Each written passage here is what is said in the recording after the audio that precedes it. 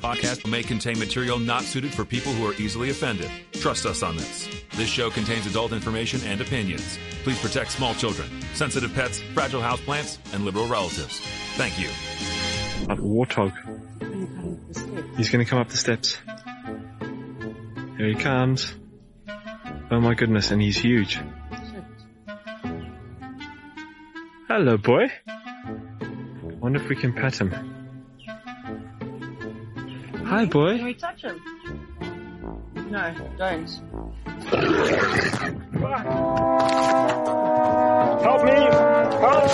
Help!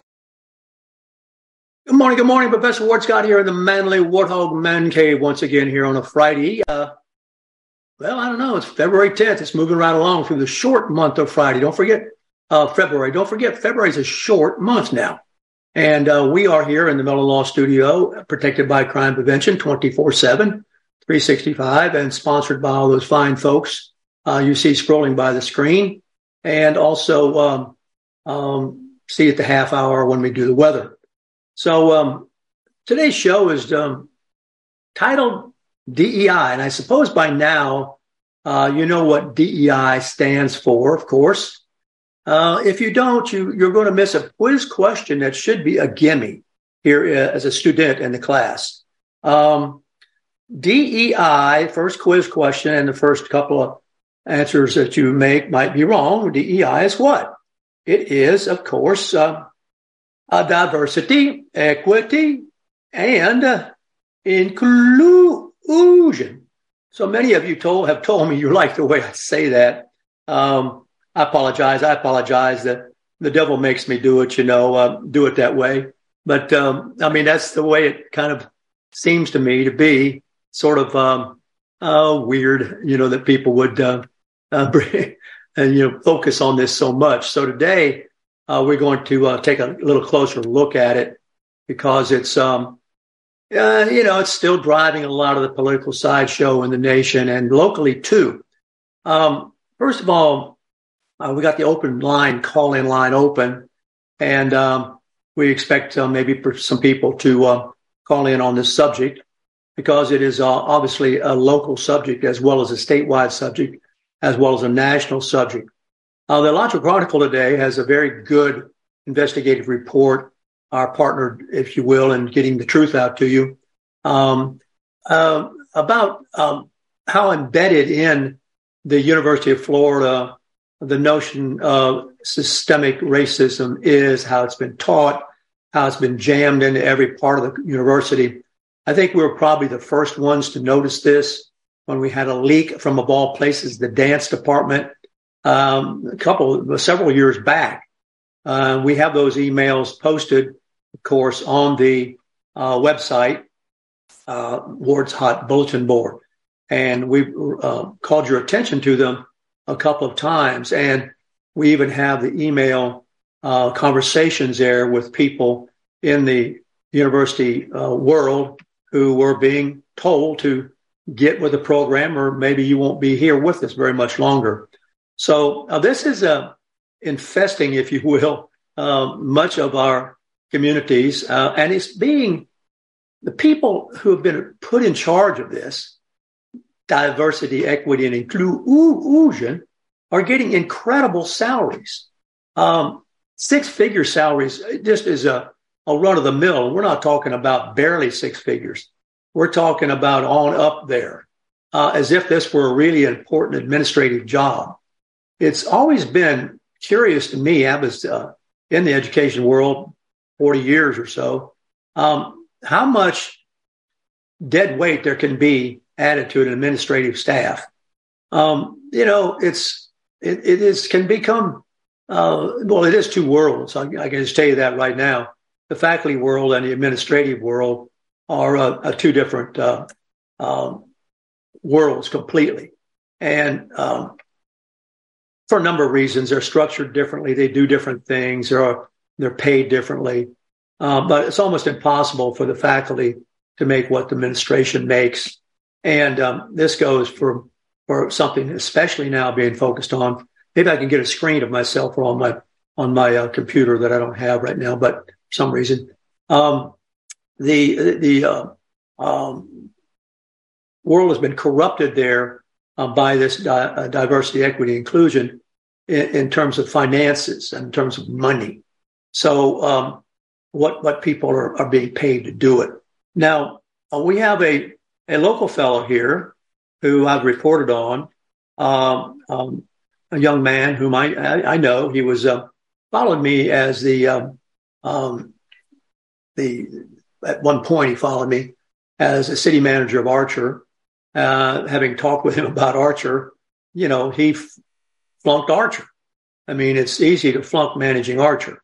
Yours truly did not. I shaped the place up as much as I could while I was there. But this young man, if I remember in our private conversations, and I won't get into the details of them, I found that, efforts there were futile to straighten out the mess. I don't know how Archer's doing now. Hopefully it's doing well. It's a lovely little town in terms of it's a bedroom community, really, of the university. You're just a few moments down the road from the teaching hospitals and all that business. So it's possible to have a rural kind of life and just motor right down the Archer Road there and be in the big city of Gainesville and working at one of the primary employers, VA or Shands or something of that nature, or the university. So there are quite a few people who do that. The governance of it has been problematic for many years, and it probably doesn't have enough money to be a town. Its only source of money when I was there was whatever they could glean from the water meters. And the problem with the water meters is they leaked. We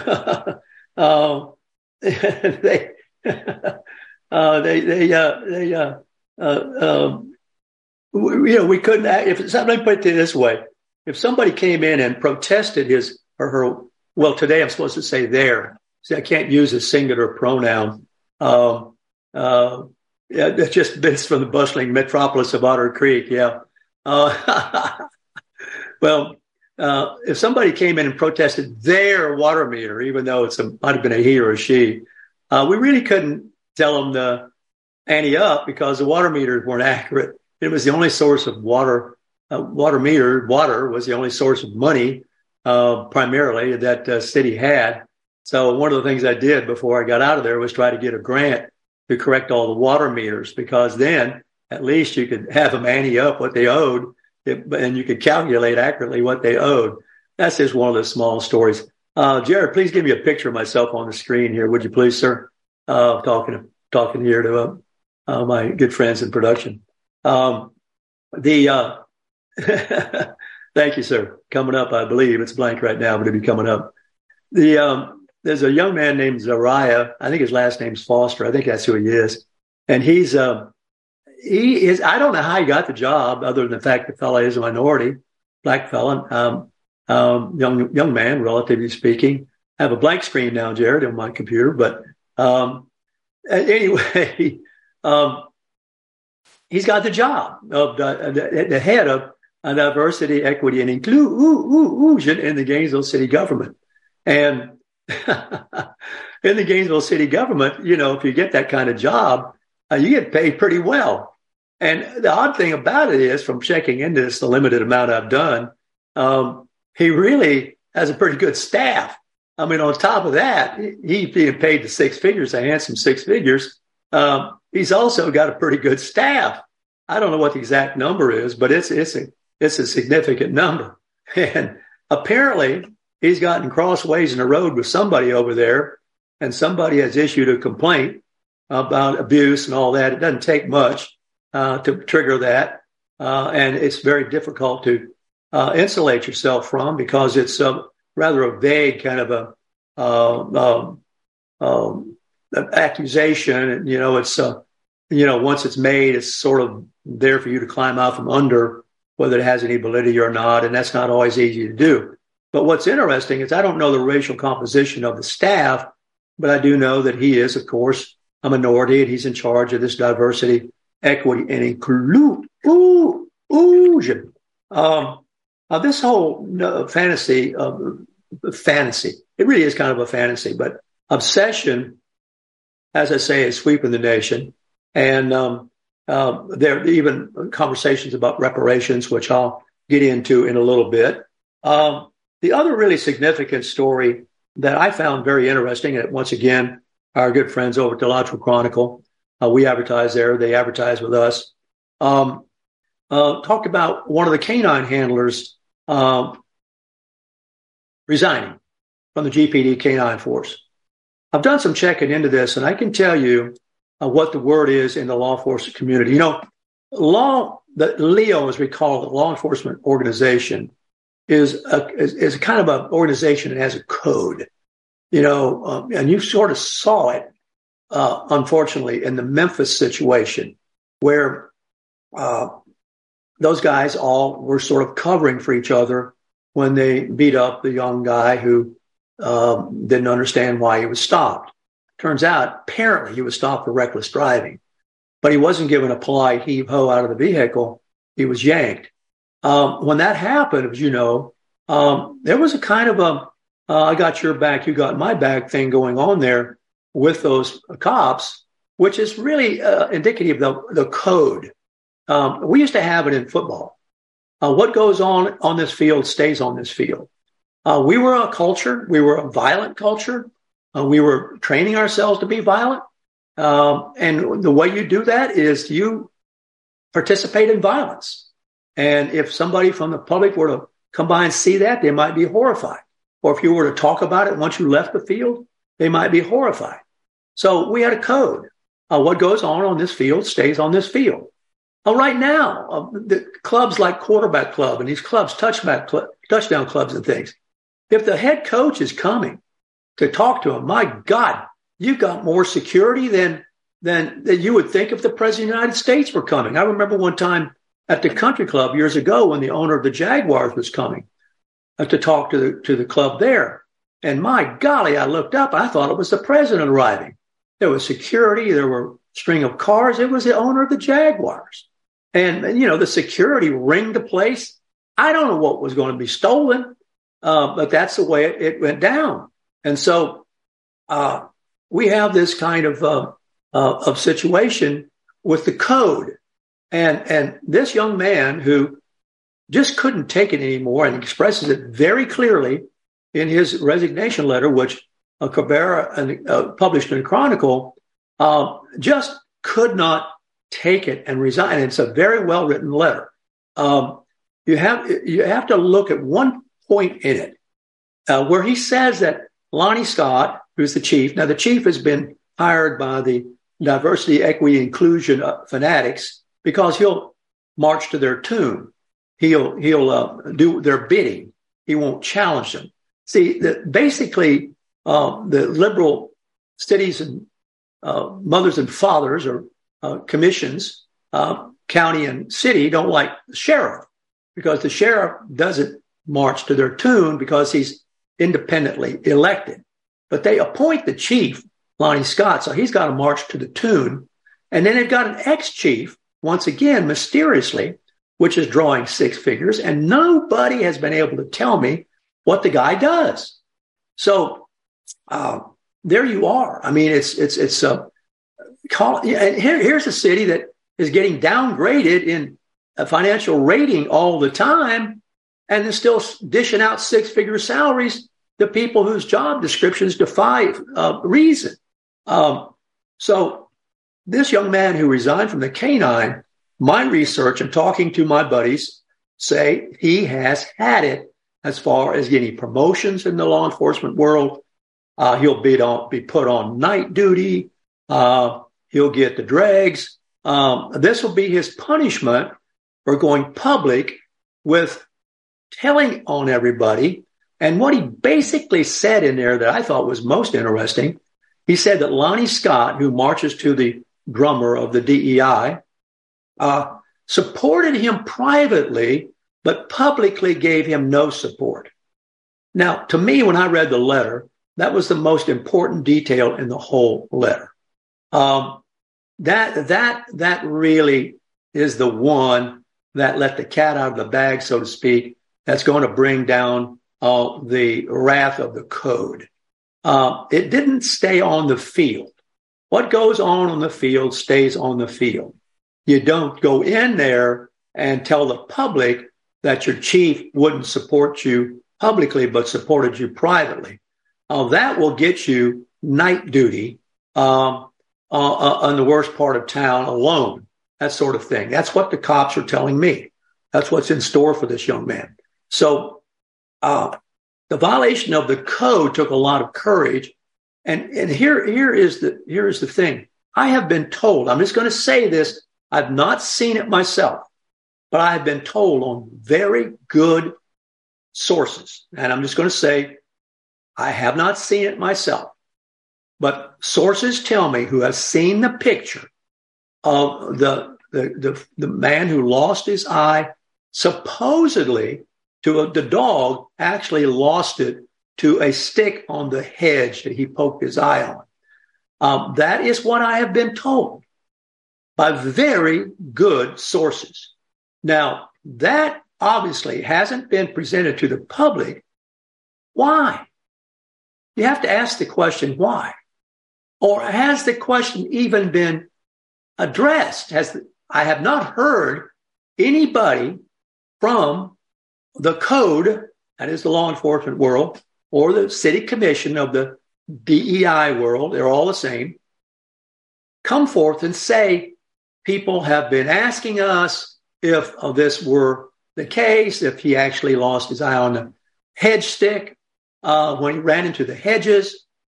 We can tell you no. Or we can tell you what? The truth. Now, one of the things I've learned from doing what I'm doing in this community, and I'm not going to say this is a case of this because I haven't seen the picture myself, but I've talked to very good sources. There are more cover-ups in this community than you can imagine. And I never would have dreamt there were that many. And what kind of cover-ups you have a right to ask? Well, things that would embarrass the status quo, the acceptable narrative. You know, we've been taken down by YouTube. Obviously, YouTube is trying to cover up my voice, right? The Ward Scott Files, trying to cover it up. See, why? All I'm doing is asking questions. I'm asking a question. Why is it that diversity, equity, and inclusion has budgeted for its officers and various components so much money? And why does it have so many staff employees? And why is it everywhere throughout the university, throughout the city, throughout the cops? What is happening with this country that has gone down this road? You know, it's not reasonable. It's not sensible. It's not fair to other people in the employee of the government who actually have meaningful work to do, if you can find that.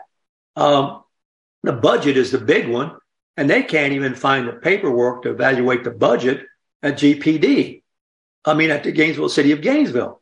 So, and they're always hammering the sheriffs because the county commissions are, because they can't micromanage the sheriff's budgets.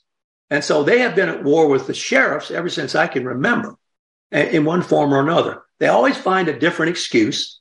Sometimes the sheriffs have had to go to Tallahassee to get the governor to intervene to override the county, to say, yeah, you have the authority, sheriff, to do the budget. As long as I can remember, this has been, an argumentative relationship. And it's just, generally, I can tell you this from having managed commissioners, they don't know much. Okay. As a city manager, you manage commissioners. They don't know much. They come into office on usually a single issue, which they trigger in some base they have. A lot of the people stay home. So the single issue candidate who's not very well versed on the whole government model and what's going on gets elected. Then that person comes up there and only operates from that body of knowledge and is clueless about everything else. I mean, and so what you do as a commission, as a manager, you spend a lot of time trying to make these people kind of meaningful without letting them know what you're doing. Because if they think you're running them, they'll fire you. So you have to make them think you're helping them. Then they keep you. So that's the art of being anybody who wants to be crazy enough to be a city or county manager. That's the way it works. We have the open line here. If you want to call in on this. If not, I'm going to move on. Let's put the number up on the screen. Would you please, production? I don't see the number here on the chat screen in case the people have forgotten it. Please put it up. When I see it come up, I'll know that people have it. They don't keep it in their head, you know. Let me see if it pops up here. I'm a little bit behind you all. It's not the number, the 352-325 number. That is not the number.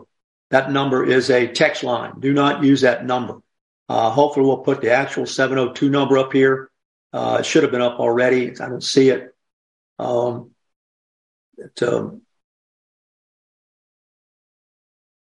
Okay, I don't want to do dead air. Okay. Let me talk a little bit about the schools that have also got the DEI in them. The diversity, equity, inclusion. I think you know that this has become a battleground issue. Don't see the number yet in the chat line. Maybe I'll have to put it up there myself. Let me see. I haven't got time to do that.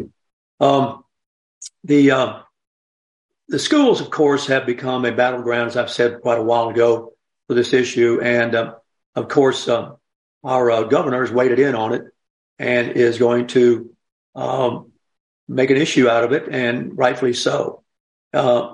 As I said a while back, if you're going to call it critical thinking and ramp up critical thinking, well, that's applaudable.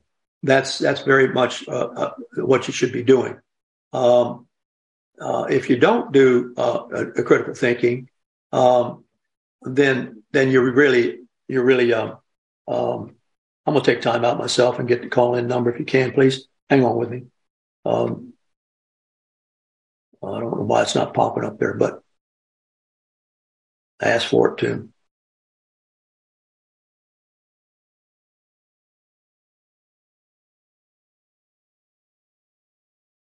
Okay, the number is 352-707-9101. 352-707-9101. You'll have to hear it in my voice.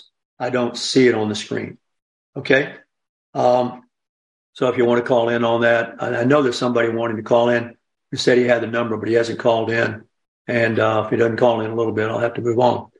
Okay. In the schools also, we know this is a big issue, and it has really been unfortunate the way it's been presented, because it's not the best way to approach this subject, even according to the Black folks who know what is all who have good educations, who want the best education for so-called minorities.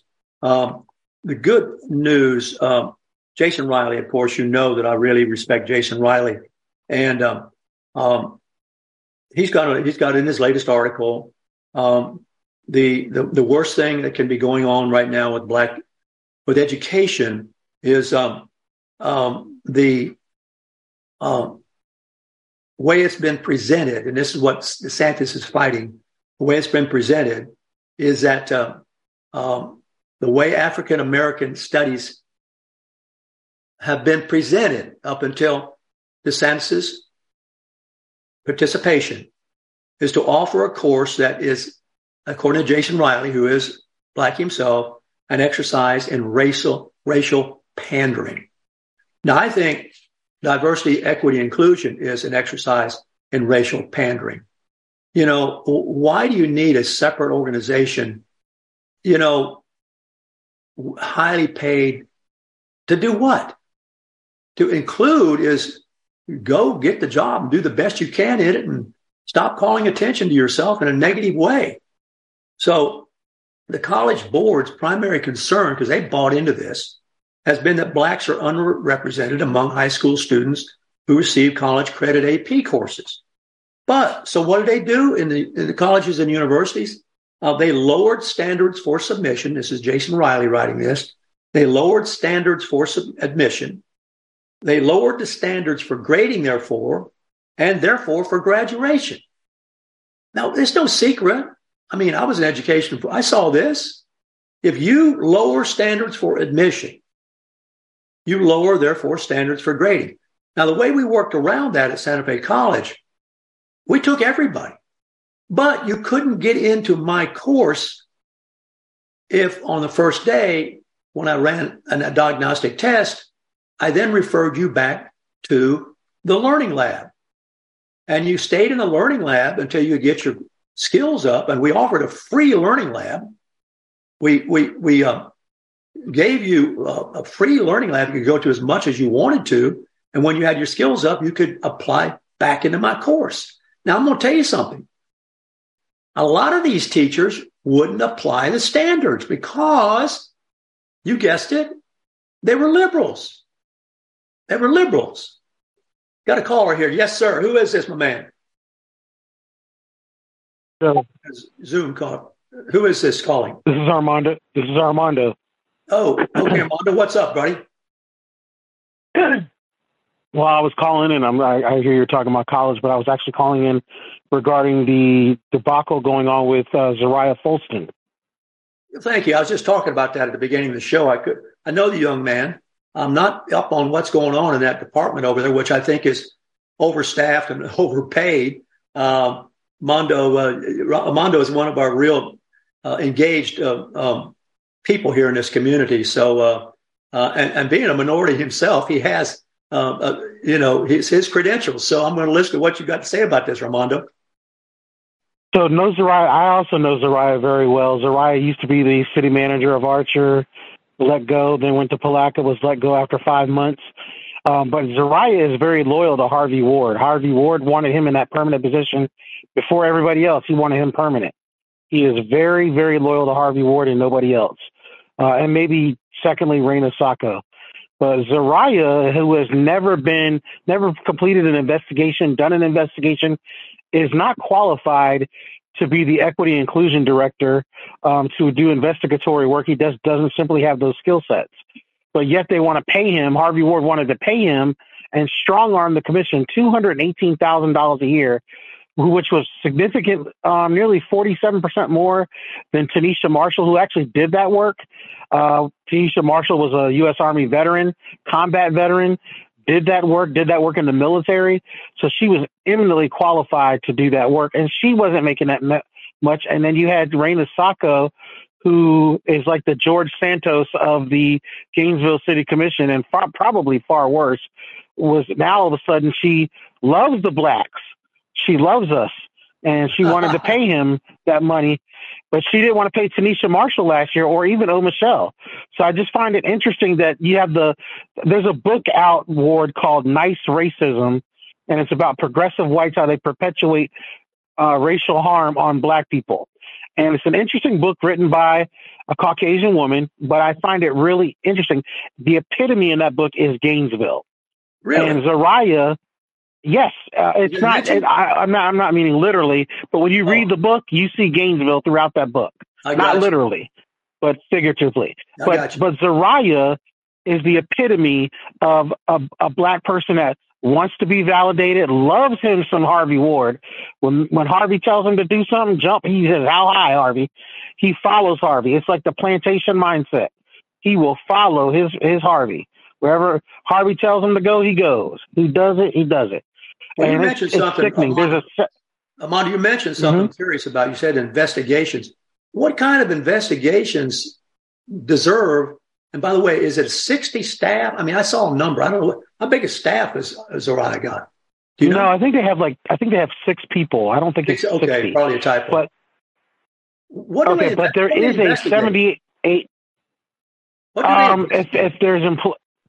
If employees file a complaint of a toxic work environment or they've been harassed or whatever, that's what they investigate within the city. He's had that filed on him. He's had that filed on him, has he not? Correct. 78 to 90 pages by, guess what? Every member of his office. And now there's a federal lawsuit against Zariah. Right now. Do you know who filed that? Sylvia Warren in his office filed it. Is that a black lady? And yesterday, yep, it's a black woman. Because Zariah came in there and said, "There's too many black people in this office." Zariah said that. And And that woman was there before him, and she was actually the interim, and she's actually qualified to do that job. The other thing that's interesting is Diane Wilson, who was in the finance department, had her lawsuits on the agenda next week. It's on the consent agenda. The city just settled a $95,000 lawsuit proving that there was a retaliatory environment and a toxic work environment when Lee Feldman was there, and it still continues to this day. And Ward, you've been a city manager. What? Go ahead. That won't make the Gainesville Sunset, I'm pretty sure, Armando. I don't think we'll read that anywhere. No, because Andrew Kaplan is supposedly leaving the Sun and going to work for the city, at least according to Harvey Ward. He's been putting that out all over City Hall. Andrew's coming to work for us. Oh, my golly. We're talking to Armando Grundy, who's been engaged in a lot of different things over the years here in town, in the city of Gainesville, and is a minority himself, and actually pays attention to the Ward Scott files, which I applaud him for. And he's welcome to call in and talk whenever he has something on his mind. And today he's talking about some irony, really, that in a diversity, equity, and inclusion, the leader of it's being accused of the very thing that he's there to investigate. Is that true? That is accurate. I had a question for you. You were a city manager. Matter of fact, city manager of Archer. Yes, sir. What city manager do you know the size of the city of Gainesville deserves to be paid $300,000, Ward? Well, and you and I are both in that field. Let me tell you something. You know, what the biggest irony about that, you're talking about the city of Gainesville, of course, I know. And that's not, let me ask you, before I answer this question, I've asked everybody this a question. And I know you've got your ear to the ground out there quite a bit.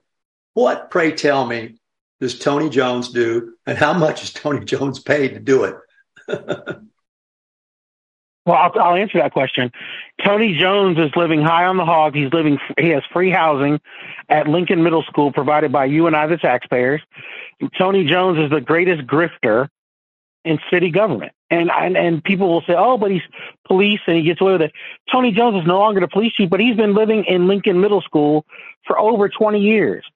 So you would think that's well over $1 million of housing paid for by you and I, when he makes over $200,000 a year and has for quite some time and can afford his own house. But we're paying for it still. He's making $200,000 now, I think, and I don't know what he does. Have you found the job description for $218,000? Yeah, I guess he's still continuing to run the Reichert House doesn't have financial controls. I don't know. Amazing. So I'm still trying to figure out what Lonnie Scott's doing. Well, yeah. So we totaled up the salaries. I don't imagine you've ever done this. I'm kind of doing it in my head. But really, easily over $1 million for 4 or 5 people, right? Yep. I mean, city manager Tony Jones. We can't figure out what he does. Lonnie Scott. We know what he says he's doing, but he only does what the commission says he can do. And then you've got and not only that. Yeah. Look at the underlings before that, Ward. Look at all the people that have been moved up into positions that aren't qualified on the 4th floor. They're now called special advisors. You had brilliant people up there that were let go, like Deborah Bowie was brilliant person. Did her job, was very competent. But these people, it's a big shell game. They say, yes, we cut a lot of it, but now we're giving exorbitant salaries. I mean, it's absurd. Well, what do you think we can do about it? People always want to know that. They ask me. I say, well, you could vote them out. Everybody said, but you can't vote them out. It seems. Oh, no. Yeah. I disagree. I think Harvey Ward is the most woke mayor in Florida. He's anti-Florida. He's anti-United States. And, I think it's time to go. Harvey Ward is woke. Very woke and anti-Florida. And the communist commissioner, Seiko, and he are a team, you say? Well, she told, so she's like the George Santos, and here's why. She told everybody she came over here and she was put into a concentration camp in the early 90s when George H.W. Bush was president. She said this on the trail. I have it on video. I don't know what concentration camps existed in the 90s. That's news to me. But she came over here from Cuba by going to Guantanamo Bay, not like other Cubans. She and her family went to Guantanamo Bay and then got shipped somewhere. So her story of woe is me, get out of here. She tells so many stories. She lied on Ed Book. and said that he was talking about black officers need remedial training when he made a familial joke about he and Lonnie Scott because they work together. She just can't get her stories together. She's worse than George Santos. Well, she's in office, and she did take herself out for a month after she gave the International Fighters Pilot salute to her people she was walking past going into the office. And then she also shoved Cynthia Chestnut, who's a senior. She shoved her, and then she also called her a see you next Tuesday, and I'll let you. She actually shoved her. Yes, she did. She also called her a see you next Tuesday, and I'll let you put the acronym together. The letter C, the letter U, the letter N, and then I'll let you finish it. You're kidding me. No, I'm not. She also called Gail Johnson a man. She said, I've never been mansplained to by a person who looks like a man. She said this on video. She said she told Nathan Scott that if he had a problem, she was going to change her tampon. She told people she's had urinary tract infections. This woman is disgusting. God, and it's not because she's a woman. She's just a disgusting human being. She's a horrible person. And she's a liar. Wow. And she happens to be an officer of the court. She's a lawyer. And this woman is not competent and should not be there. I don't know why that person is there. I think she went to University of Florida Law School, didn't she? Yes, and then it went and studied Russian studies at the University of Michigan. It studied up there to study Russian. Yes. Really? So I guess it loves Putin. Yes, it did. It studied Russian studies.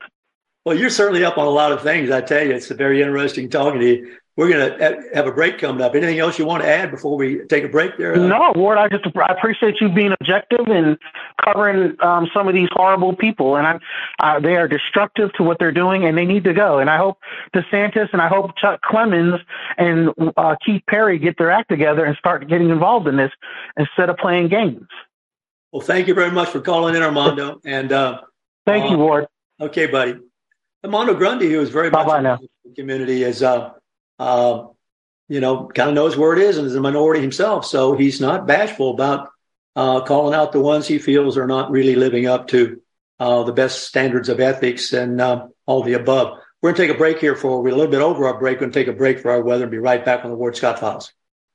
Although the owner of Lewis Oil Company maintains she is 29, Lewis Oil turns 60 years old in June. Chevron would like to recognize the North Florida second-generation family-owned business, celebrating its growth and staying power. Lewis Oil Company maintains significant on-hand supplies, strategically located fuel depots, a delivery fleet, on-site service, fuel card locks, and convenience stores. Lewis Oil Company understands its responsibility in the local economy by providing service and delivery on demand and in crisis. As a first responder for 18 Florida counties and the Southeast from Texas to Virginia, we are proud of this rare accomplishment. Lewis Oil delivers. This is Ward Scott, and I want to thank all our sponsors who keep the show going and pay the bills. The Ward Scott Files premium sponsors are Crime Prevention Security Systems, large enough to serve you, small enough to care. Meldon Law, the only official injury partner of the Florida Gators. The Ward Scott Files Gold sponsors are Lewis Oil Company, Shoot GTR, On the Spot Dry Cleaners, R&R Construction, and Style Cuts. If you are interested in promoting your business on the show, you can visit our website, www.wardscottfiles.com, and click on the Advertise Here banner on the right side of the page, or call my friend Freddie at 352-284-3733. Again, thank you to all the great businesses that support the Ward Scott Files. And remember, if you like the show, thank our sponsors and support the businesses that support us. What you just said is one of the most insanely idiotic things I have ever heard. Everyone in this room is now dumber for having listened to it. May God have mercy on your soul. Or that very much surprises me that you've never been tased. You can't handle the truth. All bees poop. A warthog. He's going to come up the steps. Here he comes. Oh my goodness, and he's huge. Hello, boy. Wonder if we can pet him. Hi, boy. Can we touch him? No, don't. Help me! Help! Help! Now for the weather, brought to you by Lewis Oil.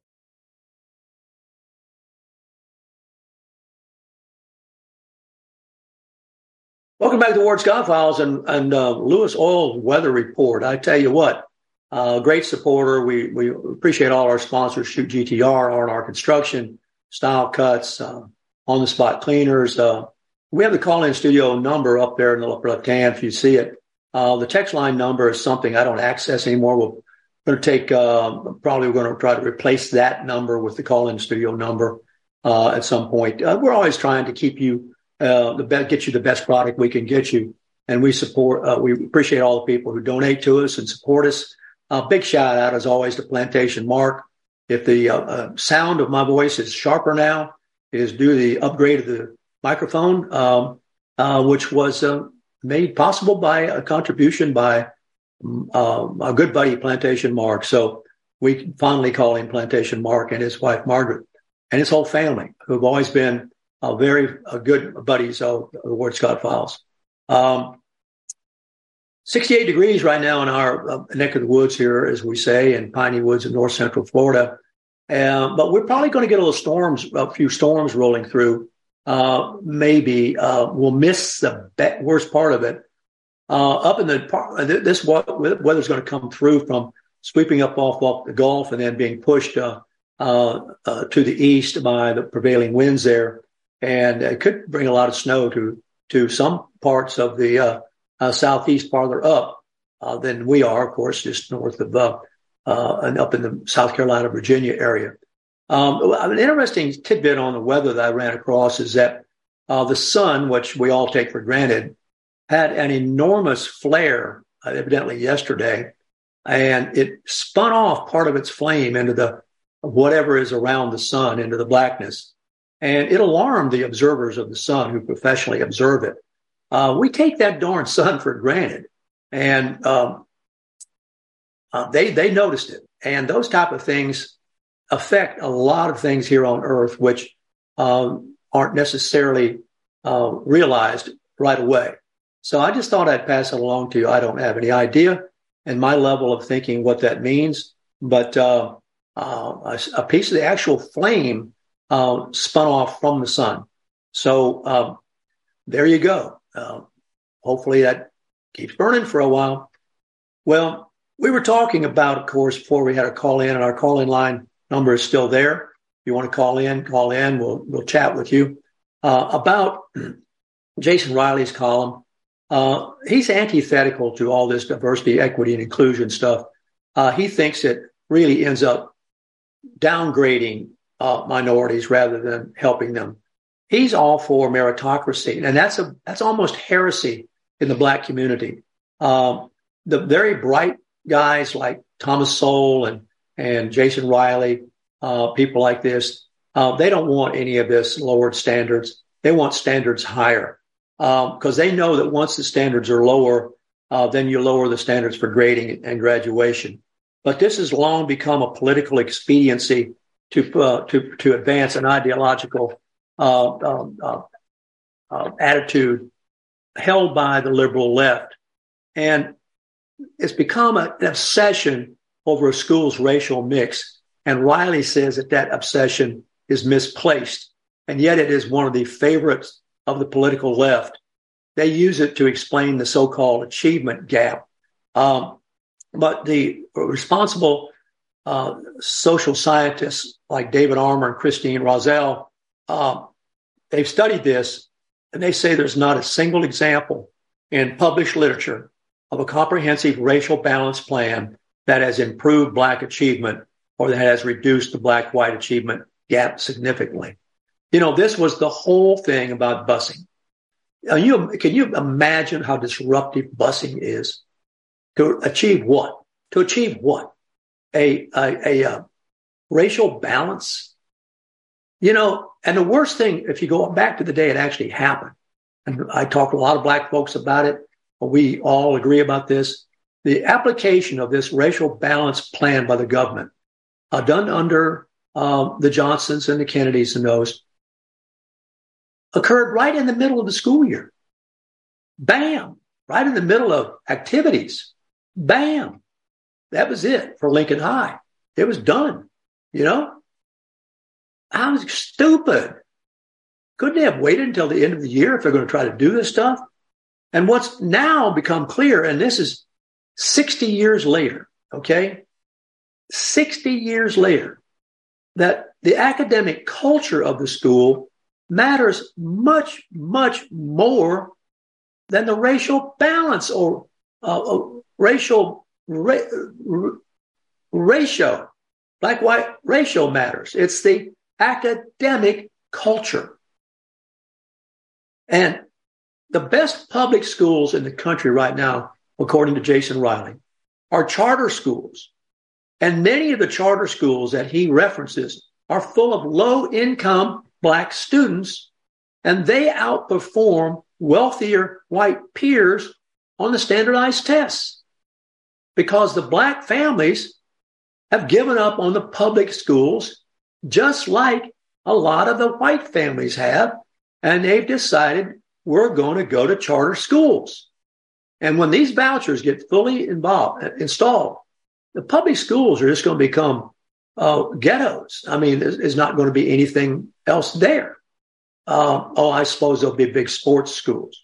But the charter schools are purposely the ones that Jason Riley is talking about, are purposely located in poor minority neighborhoods. But yet the civil rights organizations criticize them. And yet school choice pulls off the charts among Black parents who want the best for their children. This is the same kind of attack that's been made on gifted and talented programs for elitism. See, now elitism has been replaced, meritocracy and elitism have been replaced with a diversity, equity, and inclusion. Equity flattens out everybody.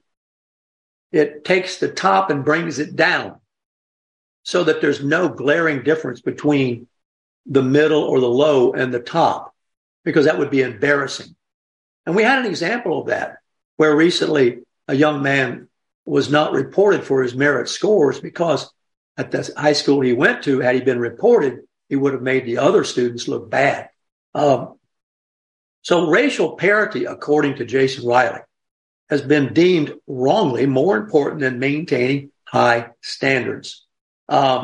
This is become, as he says, a war on standards is part of the larger war on meritocracy.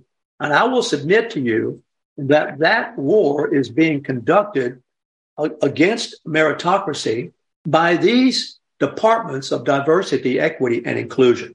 There's not anything much else you can conclude if you're a fair and objective thinker. Now, this has become really kind of fascinating when it comes to these conversations about reparations. I've been looking at this a little bit. It's weird. I mean, it's very, very weird that these discussions are going on. San Francisco has a reparations committee that has actually proposed paying each Black longtime resident $5 million each, and granting, furthermore, total debt forgiveness due to the decades of systematic repression. Now, where in the world do they get this idea? Where do they get this idea?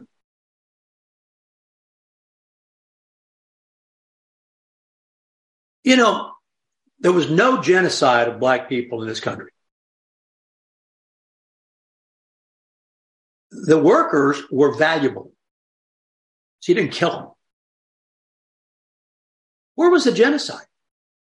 It was in Africa, where Black tribes killed Black tribes. The genocide was in Africa. There's no genocide in America.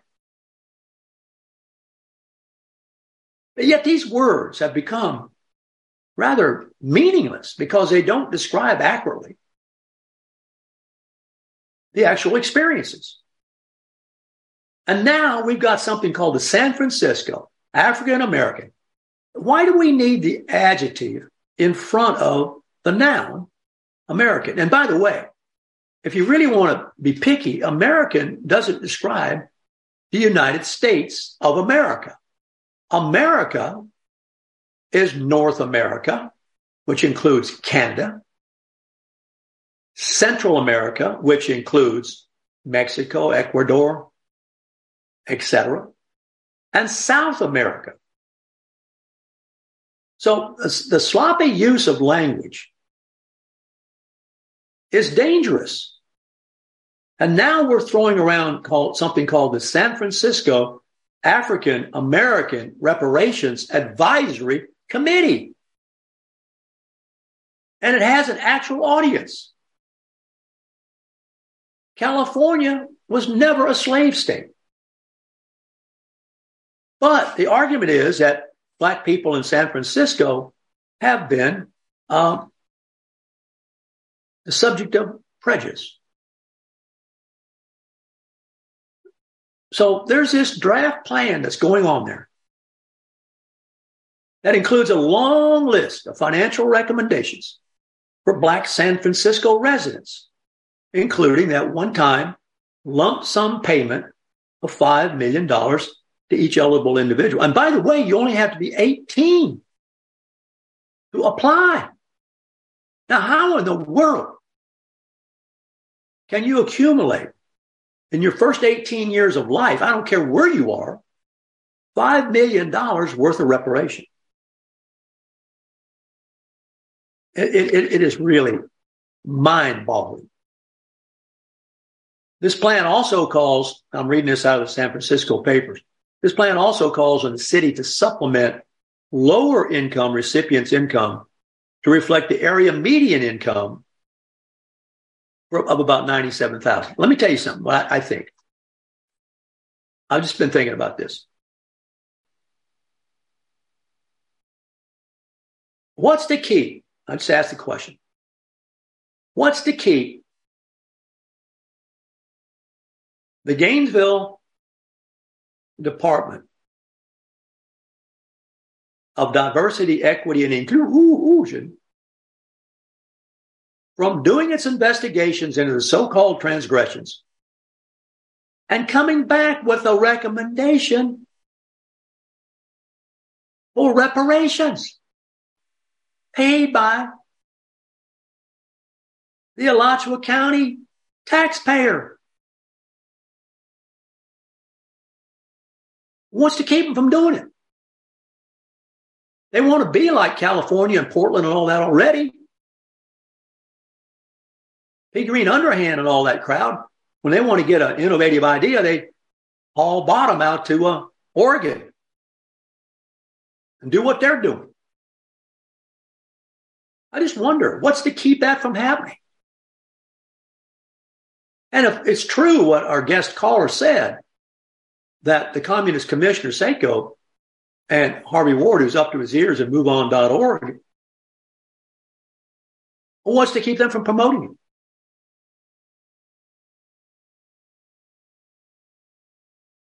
It's wild. I mean, it's wild stuff.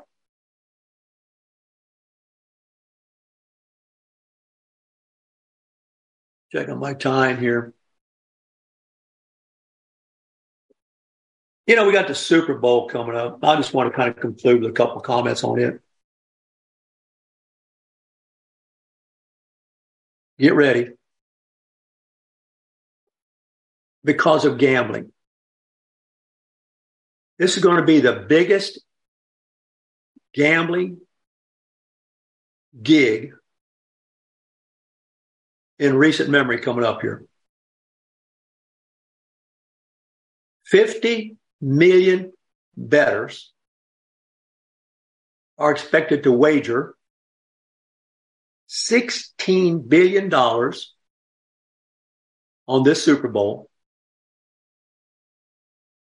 The legalization of sports betting has swept the nation. Gambling ads are on every sports broadcast now. you're going to see the whole thing out in the open. I always have to wonder about this because old Pete Rose was denied entrance into the Hall of Fame for gambling. And this is really a worldwide phenomenon now. It's a huge part of the UK and European sporting culture. Betting shops are all over England. Spain has a state-sponsored pool. Betting companies sponsor team jerseys. And odds are always being run on the broadcasts.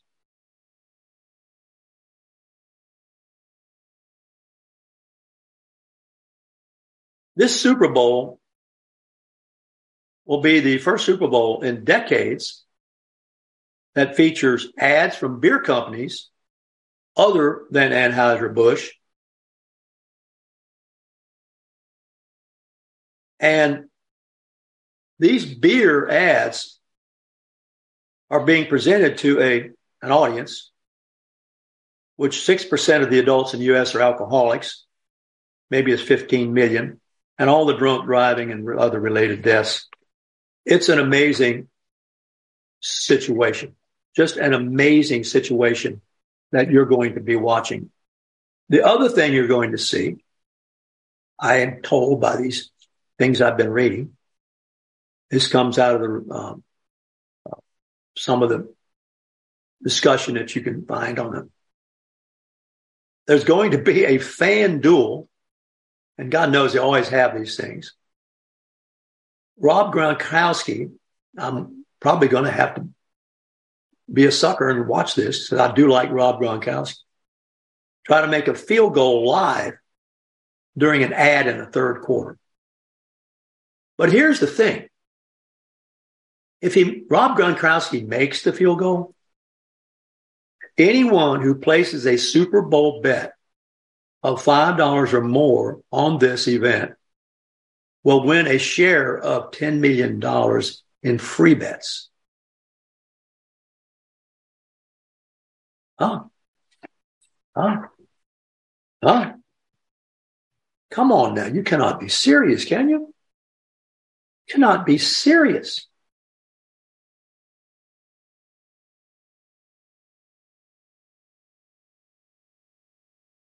One last thing. New York and Florida. As recently as 2013, according to the analysis here in the journal, these two states had similar populations. But now Florida has 2.6 million people more than New York. Florida's state budget is only half the size of New York's. If the Florida politicians want to spend more money, the only way they can get it is by growing the state's economy. No tax burden on income.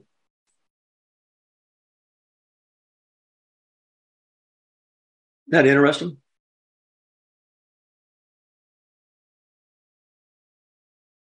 Florida. You see. Hey, by the way, there's more money, I think, I haven't checked this to be sure, devoted in Alachua County to parks than there are to roads in the coming budget. Well, thanks for tuning in to the Ward Scott Files. We've got about 9:59 now, so I'm going to quit right on time. Thanks for production. We'll be back Monday with Coach Hogg's Locker Room. Thanks for our sponsors and our donors, and have a great weekend. Ward Hogg Command Center out.